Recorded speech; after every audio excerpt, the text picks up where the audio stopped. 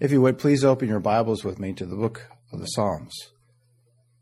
Today we'll be looking at Psalm 143, or rather 141. Psalm 141.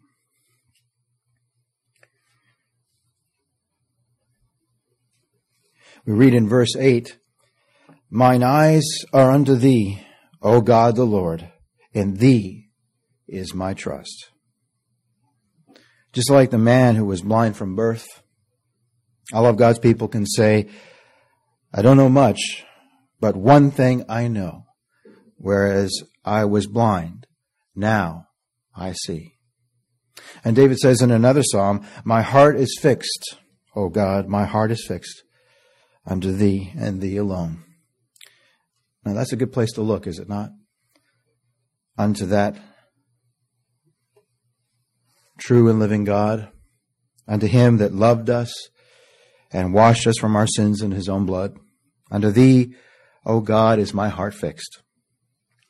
My friend, that's the best place to cry unto, to God our Savior.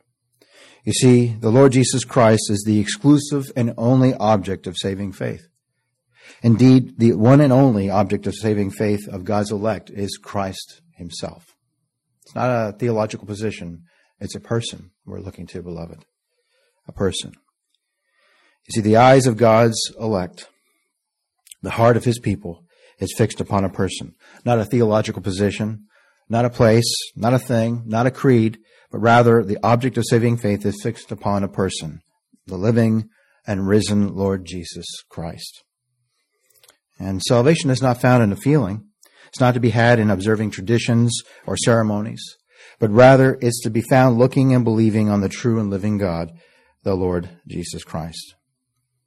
In Isaiah chapter 45, we read there our Lord saying, "Look unto me, and be ye saved, all the ends of the earth, for I am God, and there is none else." Look, my friend, look and live. And that's by the look of faith, the gift of God, that we find ourselves looking to the Lord Jesus Christ, the author and finisher of our faith. You see, we look to the Lord to supply all our needs according to his riches and glory through Christ Jesus, our never-failing Savior. Beloved, we have turned to God, and in turning to God, we've turned from our idols of ignorance to serve the living and true God. Now, as we look at this psalm this morning, we see here the inward heart cry of the believer, looking unto the Lord our God for grace to help in time of need. And beloved, we do that, not some of the time. I trust, like you, beloved, we all look to him all the time for our help. Crying unto the Lord, "Lord, intercede. Lord, help. Lord, supply. Lord, bless according to your purpose and grace given to us in Christ Jesus." Now let's look at verse 1. Psalm 141, verse 1. "Lord Jehovah, I cry unto thee." Faith looks to thee, but my prayer is also the cry of a broken heart. I cry unto the Lord. Now, would it do any good to cry unto the preacher? Would it do any good to cry out to your dad or your mom? Of course not. And so, Lord, I cry unto thee. Make haste unto me, O Lord, make haste. You see, this cry is a personal cry. Give ear unto me. Give ear unto my voice when I cry unto thee. David prayed, "Lord, hear my cry." And he does. He does. Beloved, the Lord does hear the cry of our heart. Give ear unto my voice when I cry, when I pray unto thee. Verse 2, "Lord, let my prayer be set forth before thee as incense, as that incense that was prepared and sprinkled on the sacrifice." That's typical of the intercessory prayers of the Lord Jesus Christ. "Let my prayer be set forth before thee as incense, and the lifting up of my hands as the evening sacrifice." Now, two things are mentioned here, incense and sacrifice. And beloved, both speak of our intercessor, the Lord Jesus Christ. And under the law, not counting all the other sacrifices, the burnt offering, the heave offering, and all those other blood sacrifices, the Day of Atonement. And there was the daily morning sacrifice and the daily evening sacrifice. And all those sacrifices are all pictures and types of the great once-for-all sacrifice of the Lord Jesus Christ. And David in his day, he prayed looking to that sacrificial lamb, but he looked beyond the shadow of that to the substance, to the reality. Just as John did, saying, "Behold the Lamb of God." You see, David looked beyond the morning and evening sacrifice, and he looked beyond the shadow and looked to the substance and reality of the promised Messiah, the Lord Jesus Christ. Now, how could he do that? He did that by God-given faith, by that faith that ever looks to the Lord Jesus Christ, the Lamb of God. Now, our prayers, beloved, my prayers, your prayers, in of themselves are full of sin. That's right. Even our prayers need to be cleansed. They need to be perfumed with the Redeemer's righteousness. Our prayers need the merits of his sin-atoning blood and sacrifice. You see, our prayers apart from the Lord Jesus Christ, well, they would be offensive without the blessed intercessor. They would be rejected outright. You see, they need to be perfumed, made acceptable by the sweetness of his sacrifice and intercession for us. Thank God we have a mediator between God and man. And that mediator is the God-man, Jesus Christ the Lord. We read in Ephesians chapter 5 how that Christ hath loved us and hath given himself for us an offering and a sacrifice to God for a sweet-smelling savor. You see, the sacrifice of the Lord Jesus Christ is satisfying to the Father and satisfying to the family of God. And he saves, indeed he satisfies to the uttermost. And believers are satisfied with the sacrifice of Christ, but that's not the important thing. The most important thing is that God the Father sees the blood sacrifice of his Son, and he's satisfied. And that's why we're satisfied. Thank God the Lord Jesus Christ ever liveth to intercede for us. And think of it, beloved, our worship, our prayers, our preaching, what would it be apart from the perfuming of his intercession, apart from the blood sacrifice of the Lord Jesus Christ to make our worship, our prayers, our preaching acceptable unto God? Nothing but filthy rags. Because in of themselves, they're full of sin. You see, our prayers are so full of self, so full of selfishness. We catch ourselves praying selfishly all the time, do we not? And so we need an intercessor. And thank God we do have an advocate with the Father. Our brother writes in 1 John, "My little children, these things write I unto you, that ye sin not. But if any man sin, and one blessed day, beloved, one glorious day, we won't anymore. But when we sin, beloved, we have an advocate with the Father, Jesus Christ the righteous." Thank God he ever liveth to intercede for us. Thank God we have an all-sufficient atonement satisfying unto the Father. And his Son, Jesus Christ, our Lord and God, is the propitiation for our sins. And not only for our sins only, not only for the elect amongst the Jews, but also for the sins of the whole world. And he has redeemed us to God by his blood out of every kindred and tongue and people and nation.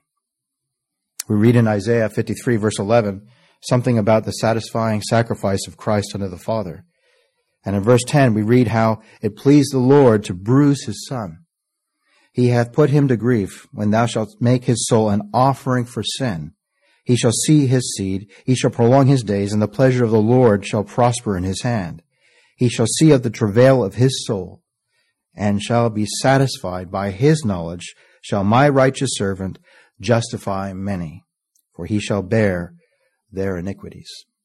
You see, beloved, our Lord, the Lord Jesus Christ, is the sinner's substitute that satisfied God. My friend, if you learn these two words, you'll learn the gospel. Substitution and satisfaction. I happen to think Paul said it better. Christ and him crucified. Now, substitution, what is that? Substitution is Christ dying in the room and stead of God's covenant people. And satisfaction is Christ satisfying the Father as our substitute. on our behalf. Indeed, the Father shall see the travail of his soul and shall be satisfied by his knowledge. Shall my righteous servant, my well-pleasing Son, shall justify many, for he shall bear their iniquities. You see, he satisfied God for his covenant people. Are you not glad for that, beloved? Our prayers are perfumed with his righteousness, perfumed with his glorious once-for-all sacrifice for sin, the once-for-all sacrifice of Christ. All right, let's look at verse 3 now, back in our text. Psalm 143, verse 3. 141, excuse me. Psalm 141, verse 3. Set a watch, O Lord, before my mouth. Keep the door of my lips. Incline not my heart to any evil thing, to practice wicked works with men that work iniquity, and let me not eat of their dainties. Let me not partake of their wicked practices. Let me not eat of their pleasant things. Now, by God's grace, we see several things here that David asked for. And I believe every believer can identify with verse 3, can we not? He said, set a watch, O Lord, before my mouth. Keep the door of my lips. We read in Psalm 39, I will take heed to my ways that I sin not with my tongue. I will keep my mouth with a bridle while the wicked is before me. Be careful what you speak. Lord, let us speak ever the words that bring honor and glory to your Son. Let us not speak with words contrary to the gospel. Even when we pray, let us always pray in a way that's consistent to honoring the God we believe. And in that letter written to the Colossians, the apostle says there, Beloved, let your speech be always with grace, seasoned with salt, that you may know how you ought to answer every man. Now here's the thing. Let us not speak of the sovereignty of God as it's taught in the Word of God in one moment, and then go on to complain about his good and great providence in the next. And so since we know God's in charge of all things, let us not speak of the sovereign and almighty grace of God and then complain about the way things fold out in time, because that's what a hypocrite does. And I don't know about you, but I don't want to be a hypocrite. Do you? Lord, set a watch before my mouth and keep the doors of my lips. And especially so, Lord, when we pray unto you, especially when we cry out unto you. And Lord, not only keep my mouth, but so too keep my heart. Verse 4. Incline not my heart to any evil thing. Incline not my heart to any evil thing. For out of the abundance of the heart, that's what the mouth speaks. And so, Lord, not only keep my mouth, but so too keep my heart from every evil thing. You see, although many of us don't have any great problems with any outwardly moral evil, I mean, I don't go around doing things that are more morally unlawful. But even so, the Lord said, you have heard that it has been said of them of old time, thou shalt not commit adultery. But I say unto you, that whosoever looketh on a woman to lust after her hath committed adultery with her already in his heart. And so, Lord, keep me from evil thoughts. Lord, keep me from every evil thing. Keep my heart from every evil thing. Lord, keep me from the evil thoughts of the things that would absolutely embarrass me. And beloved, let us not practice them. The apostle writes in 2 Corinthians 10, verse 3, though we walk in the flesh, we do not war after the flesh. For the weapons of our warfare are not carnal, but mighty through God to the pulling down of strongholds, casting down imaginations and every high thing that exalted itself against the knowledge of God, and bringing into captivity every thought to the obedience of Christ. By God's grace, by God's mercy, Lord, let us bring into captivity every thought to the obedience of Christ. Lord, keep my heart from any evil thing, any evil thought. And we pray, Lord, deliver us from evil. Deliver us from this wicked, evil world, but especially so, Lord, deliver me from my own wicked, sinful, evil self. Lord, I don't want to think about wicked things to practice, or for that matter, to put into practice any wicked thoughts. Again, verse 4. Lord, incline not my heart to any evil thing, to practice wicked works with men that work iniquity, and let me not eat of their dainties. Lord, not only keep my mouth, but so to keep my heart. Let us not practice the wickedness of others. Now, I believe this speaks specifically of this problem we have in our day, that sadly is so prevalent. I mean, there's nothing more wicked, nothing more evil before God than giving the creature glory at the expense of giving it to our faithful God. And that's wicked. That's evil. I mean, there's nothing more evil in God's sight than to trample underfoot the blood of Christ and to go about to establish a righteousness of our own. In effect, if that's what you're doing, in effect, you're spitting in the face of God's Son, the Lord Jesus Christ. I mean, to promote free will worship at the expense of God's purpose and grace, my friend, that's wicked, just utterly and completely evil. Lord, I don't want to practice any wicked thing that the workers of iniquity practice. I don't want anything from those that glory in themselves. I don't want to eat of their dainties. I don't want to partake of their doctrines. I don't want to partake of their pseudo-false fellowship. I don't want to lead the assembly of the saints to fellowship with the synagogue of Satan, where the gospel is denied, despised, and hated. Do you? I mean, by God's grace, I don't want to partake of any wicked thing. And my friend, God's people don't. By God's grace, by God's mercy to us, we don't want to partake of any evil thing. And so, Lord, let me not eat of their wickedness. Let me not partake of their dainties. Lord, keep me from them that glory in the idols of their flesh. Keep me from those that glory in the creature and not in the true and living God. Remember what the Apostle Paul said? Our brother Paul wrote these words, God forbid that I should glory save in the cross of our Lord Jesus Christ.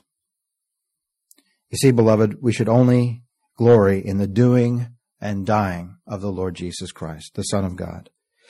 And then in Psalm 34, we read there, I will bless the Lord at all times. His praise shall continually be in my mouth. Credit the Lord. Thank the Lord. Attribute every good thing to Him. Praise the Lord. Attribute everything to Him. For every good gift and every perfect gift is from above. My soul shall make her boast in the Lord. The humble shall hear thereof and be glad. And after the apostle sets forth in 1 Corinthians how that Christ is all of our justification, all our sanctification, he concludes, He that glorieth, let him glory in the Lord. Of God, he writes. And this is the Holy Spirit writing these words. Make no mistake about it. This is the inspired, inerrant Word of God. Of God are ye in Christ Jesus, who of God is made unto us wisdom and righteousness and sanctification and redemption.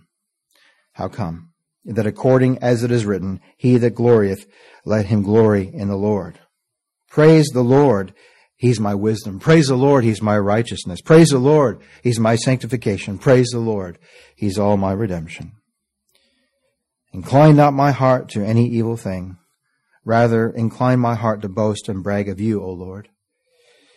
And this is the way we pray. Lord, keep me from anything contrary to the gospel of your grace. Let me not glory in the flesh or in those false doctrines that promote free will, man-made religion. Verse 5.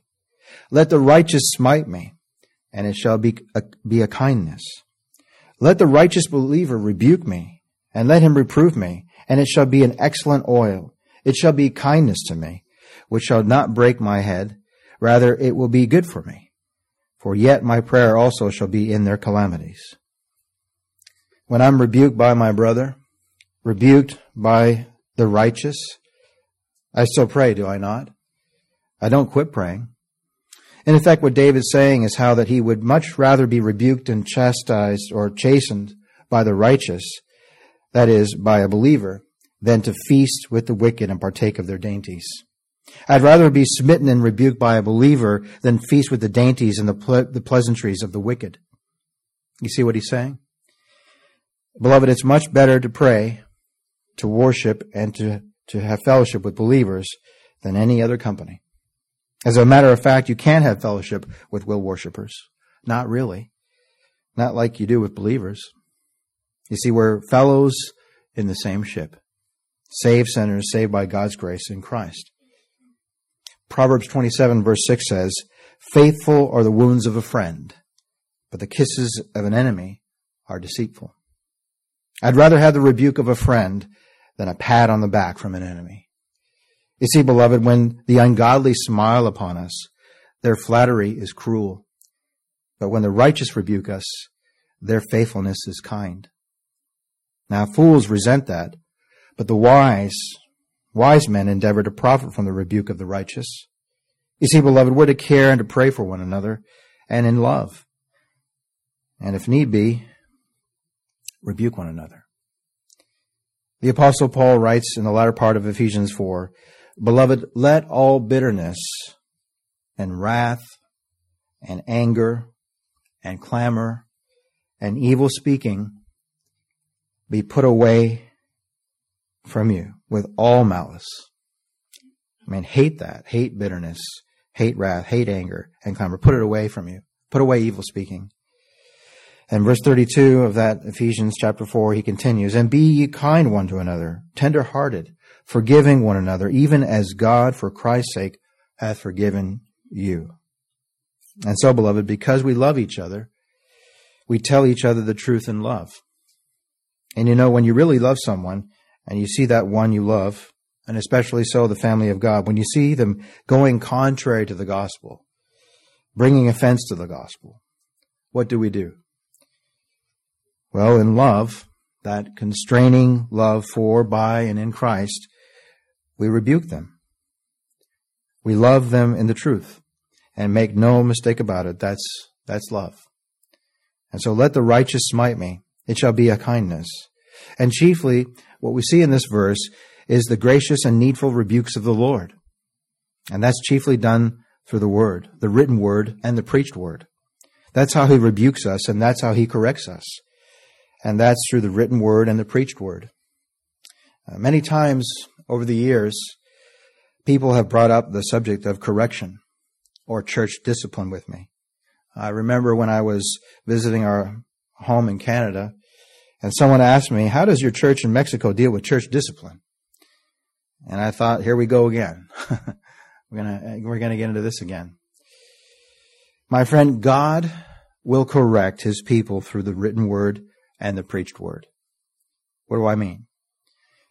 Well, my friend, you are either a bastard, illegitimate, just a creature, not a child of God, or a beloved. That's right. You're either a bastard or a beloved. One or the other. Turn with me to Hebrews chapter 12.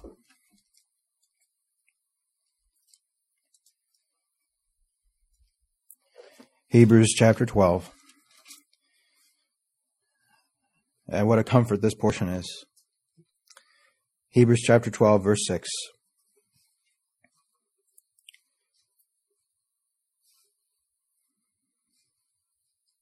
Whom the Lord loveth, he chasteneth, and scourgeth every son, every daughter, whom he receiveth. If ye endure chastening, God dealeth with you as with sons, as daughters, as his children. For what son is he whom the Father chasteneth not? But if ye be without chastisement, whereof all are partakers, then are ye bastards, then ye are illegitimate, and not sons. Further, we have had fathers of our flesh which corrected us, and we gave them reverence. Shall we not much more rather be in subjection unto the Father of spirits and live? And how is it that you find yourself in subjection unto the Father of spirits and living? That happens every time you find yourself rejoicing in repentance and faith as you acknowledge the truth as it is in Christ. Every open heart here this morning, every heart cry here this morning that is praising and thanking the Father for full and free salvation through his Son, Jesus Christ our Lord. We read in Titus chapter 2, verse 13, Paul writing to Titus, Together, beloved, we're looking for that blessed hope and the glorious appearing of the great God and our Savior, Jesus Christ, who gave himself for us, that he might redeem us from all iniquity and purify unto himself a peculiar people, zealous of good works. These things speak and exhort and rebuke with all authority, Titus. Let no man despise thee. And Paul is saying, do speak Do exhort and do rebuke with all authority, Titus, but so too with all humility. All humility. As he wrote to Timothy, remember he wrote, "The servant of the Lord must not strive, but be gentle unto all men, apt to teach, patient, in meekness instructing those that oppose themselves, if God peradventure will give them repentance to the acknowledging of the truth." Now, if the Lord loves us, he will rebuke us, and he will chasten us, and he does so again and again and again, through the written word and through the preaching of the gospel. Now look at verse 6. Psalm 141, verse 6. "When their judges are overthrown in stony places, they shall hear my words, for they are sweet." They are sweet. Now we can apply these words to David, and especially so, beloved, to the greater David. When the Lord was pleased to defeat David's enemies, when Saul and others who rose up against him, and while they were thrown down, the Lord blessed and anointed David, and his words became sweet to others, and of great comfort unto his people. David reigned in Israel for 40 years, and the Lord God blessed him. God said, "He's a man after mine own heart." And beloved, that's not only true of David, but that's also true of every believer. This is certainly true of our own salvation and our own conversion experience. How that when the enemies of our own heart are overthrown, when we are made new creatures in Christ Jesus, the words of the Lord are made sweet and precious to us. Are they not made that way with you?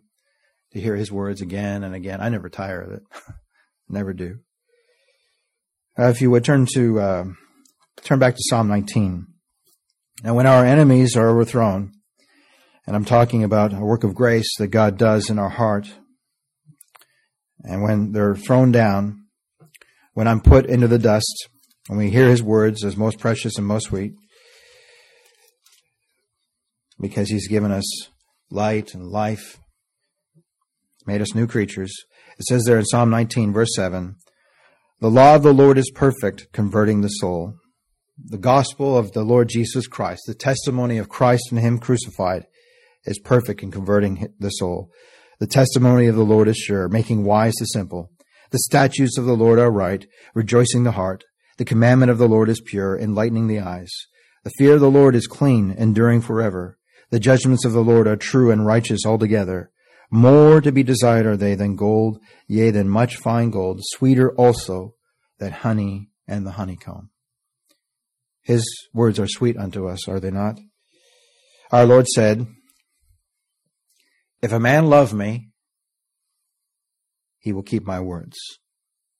And by God's grace, we not only keep his words, we love him who gave them. And one other reference I want to show you, Psalm 119, verse 103. Psalm 119, verse 103. "And when the Lord is pleased to convict us and put us in the dust, and overthrow our pride, overthrow our self-righteousness, our self-glory, the words of his exceeding great and precious promises are made known to us, and they are most sweet indeed." Psalm 119, verse 103. "How sweet are thy words unto my taste, yea, sweeter than honeycomb in my mouth." I don't have this reference in my notes here, but we were looking at this morning. You know, my pastor used to say, if you attend all the services, you'll have a well-balanced meal, a well-balanced diet. And if you have, well, I just pray if the Lord puts it on your heart, you come. You come Wednesday. You come Sunday morning, because this is sheep food. This is the lamb's food here. And in Acts chapter 13, it says there in verse 48. Now I'm going to read something to you bitter. See if you can hear how it's bitter, and then I'll make it sweet. Just indulge me for a moment. "And when the Gentiles heard this, when they heard the gospel, they were glad and glorified the word of the Lord. And as many as believed were ordained to eternal life. That's bitter. That's not true. Did you hear what I did there? I turned it around. That's exactly right. That's not the gospel. What does it say? This is sweet. Because what it does is, by God's grace, we can trace up to his sovereign will and purpose in Christ Jesus for the very reason why we're believing this morning. As many as were ordained to eternal life believed. He doesn't save anybody by accident. He saves all his people according to his own purpose and grace, which was given us in Christ Jesus before the world began. And his words are sweet unto us. The Lord is pleased to speak to us through his word. I mean, we could just park here all the rest of this morning and I could say something to you and you would hear that, beloved, and you would say, that's not true. How come? Because his word is abiding in us. He has given us ears to hear and eyes to see. The Lord Jesus Christ said, this is John chapter 10, my sheep hear my voice. I know them and they follow me. And I offer them eternal life. That's not it. That's bitter. That's not the sweet gospel I know. What does he say? My sheep hear my voice. I know them and they follow me. And I give them everlasting life. And they shall never perish. I'm so thankful for that, beloved. It ain't, how many times do I read the old writers and I read that word offer again and again? I don't know why it's there. It doesn't belong there. It's not there. No man has the authority to say that the Lord God Almighty offers you eternal life, because he doesn't offer it. He sovereignly gives it to undeserving, damn dirty sinners like you and me. We weren't looking for it. We didn't even know we weren't even saved. And he reaches down and he pulls us out of the muck. We weren't breathing. We were dead. We were gray. We were graveyard dead. It's such a good gospel, beloved. Never. We can't even begin to delve into the glories of the gospel that is contained in the smallest portions of Scripture. That multitude, they just saw the Lord perform that miracle of multiplying the 5 loaves and the 2 fishes, and they were fed, and they labored to get on the other side of the sea to find him. You know, some got in their boats or sailboats or whatever, but they made great efforts to find him again. And he looked at that multitude and he said, don't labor for those things that perish, but labor for those things that do not perish. And then that multitude asked him, what is the work that we might work the works of God? And we hear the life-giving answer. Our Lord Jesus Christ looked at that multitude and he said, this is the work of God. Unless God performs a work in us, we won't be able to do what he tells us is the work of God. And what is it? To believe on the one God sent. To believe on God's well-pleasing Son. I'm so thankful that not only once, but 2 times we hear the voice of our Heavenly Father saying in the cloud, this is my Son, in whom I am well pleased. Hear ye him. I'm so glad his people don't debate. They don't argue. We just go, oh, hold on a second. Did you hear him? Because I've heard him by God's grace, and he never said that. Do you listen to someone that's teaching people in a building like this that they can lose their salvation, that they can be saved on a Friday, and then they do something over the weekend and lose it by Monday? That man is not preaching my Lord. That man is not preaching my God. You're listening to someone who's lying about him, and he's lying to you, because make no mistake about it, his glory is his power to save every single sheep, every single lamb that the Lord God, the Father gave to his Son. He said, this is the Father's will, he who sent me, that of all that he has given me, I shall lose nothing, but raise it up again at the last day. What a glorious Savior. What a glory. If he would just revive us this morning, cause us to look afresh upon him, he who has all power in heaven and earth. You're looking to him who has all power in heaven and earth for all your salvation. I'll tell you what, you are saved, you're being saved, and you shall be saved. That's right. That's absolutely right. All right, back to our text in Psalm 141, verse 7. Our bones are scattered at the grave's mouth. Our bones are scattered at the grave's mouth. In effect, David's saying, we're at the point of death. Our bones are scattered at the mouth of the grave, as when one cutteth and cleaveth wood upon the earth, or when one plows up the earth, plows up the ground. David was in a very low spot, was he not? I mean, he was down, very down. He writes in Psalm 142, verse 4, I looked on my right hand and beheld, but there was no man that would know me. Refuge failed me. No man cared for my soul. Our bones are scattered at the mouth of the grave. Now we see something of just how low David was in this portion. I mean, he had no sense of hope. He felt like a pile of bones ready to return to the dust. Think of it, beloved. God had promised him the throne in Israel. He'd already been anointed by Samuel as the king of Israel in 1 Samuel 16. And yet he saw no hope in and of himself of ever sitting on the throne. Saul occupied his family. Saul's family occupied. And David was cast out, and he felt so low, so down. And by nature, beloved, that's our predicament. By nature, we are without God, without hope, and without Christ.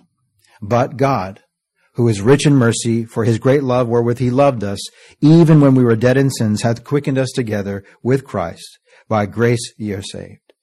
We, like David, we're dead in sins, at the mouth of the grave. That's how we come into this world. We're dead in sins and trespasses, at the mouth of the grave, before that plowed ground. You see, this is the way the Lord deals with us. He brings us down, and then he raises us up. He strips us, and then he clothes us. He empties us, and then he fills us. And here's our hope, verse 8. But mine eyes are unto thee. But God, who is rich in mercy, put me into the dust. And now mine eyes are unto thee, O God the Lord. In thee is my trust. Leave not my soul destitute. Leave not my soul destitute. But God. You see, man is never raised up till he's put in the dust. Man is never raised up until he's put down low.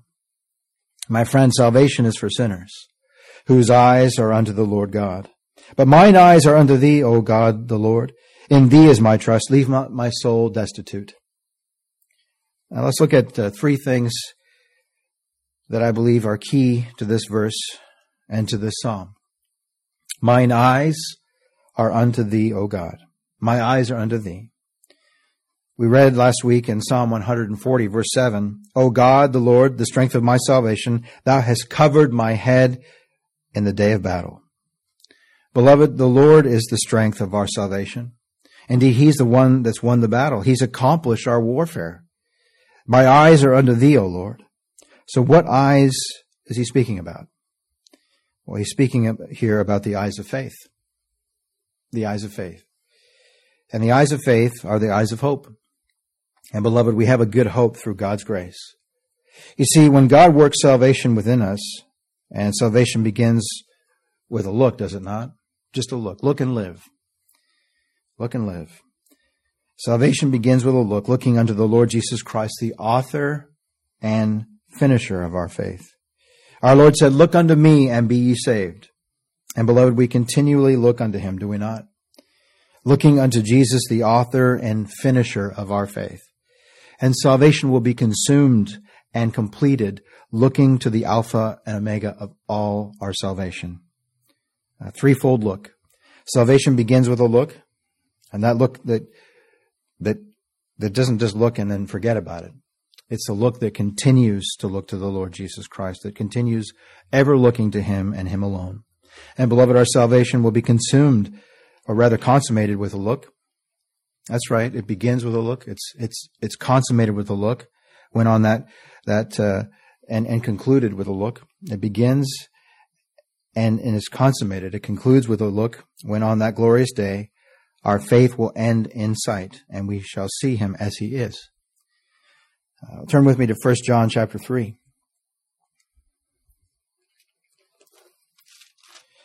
Salvation begins with a look. Mine eyes are unto thee, O Lord. In 1 John chapter 3, look with me beginning in verse 1. Behold, with the eye of faith, beloved, with the eye of faith, behold what manner of love the Father hath bestowed upon us, that we should be called the sons of God. Therefore the world knoweth us not, because it knew him not. Beloved, now are we the sons of God, and it doth not yet appear what we shall be, but we know that when he shall appear, we shall be like him, for we shall see him as he is. Beloved, one day, one glorious day, faith will end in sight, and we'll see him as he is. And one glorious day, that same glorious day, he'll change our vile body, and it'll be fashioned like unto his glorious body. For our conversation is in heaven, from whence also we look for the Savior, the Lord Jesus Christ, who shall change our vile body, that it may be fashioned like unto his glorious body, according to the working whereby he is able even to subdue all things unto himself. All right, back to our text. Psalm 141.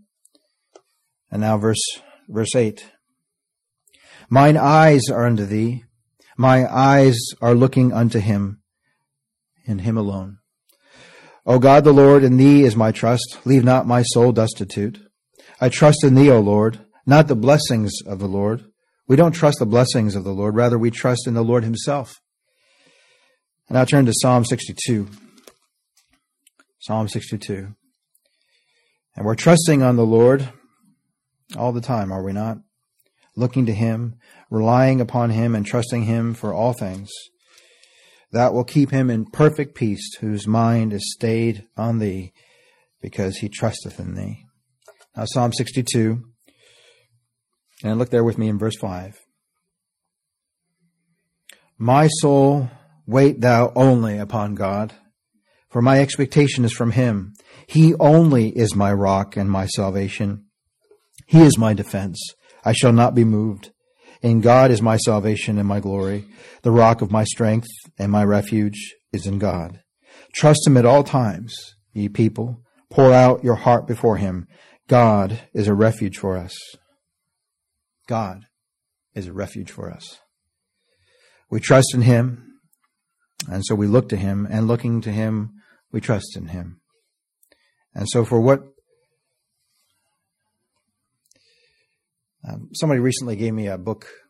It was an author, a reform book, and it had the most horrible teaching in it. Just one sentence that just leaped out. In effect, it was saying, God's done his part, and now you do your part. It was talking about how justification was all of God's work, and then they went on to talk about sanctification being some sort of collaborative effort between God and man. What a lie from the pit of hell. It's just not so. I just read to you earlier, 1 Corinthians chapter 1, verse 30. The Lord's spoken. He is our sanctification, beloved. He is our sanctification. And so let me just ask the question so that I can be clear about this. What part of salvation do we trust him for? For what part of salvation do we look to him for?